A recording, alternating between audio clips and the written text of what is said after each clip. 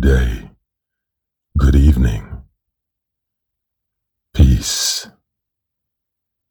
This reading is from my book, Fresh Peace, Daily Blossoming of the Soul. Thank you for receiving this offering. Let's say you fall in love. Your heart walls dissolve.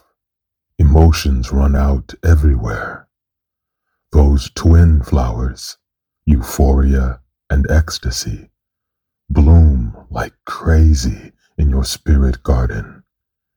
Your lightness of being makes white clouds seem heavy. Your control habits incinerate in the fire of your burning. Your soul has finally emerged above ground and run amok. If this is the state of existence you desire, there is no need to depend on human companionship. Each moment of your life is a potential love affair.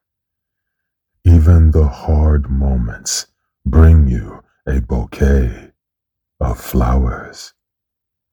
You just have to look more deeply to see these gorgeous arrangements. The more you open your heart, the more life becomes the beauty of your dreams. And if passion is what you want, try kissing the divine right on its mouth. See where that leads you. Just don't be surprised if you wake up naked and aching for more of whatever that was that left you feeling like bliss multiplied by infinity.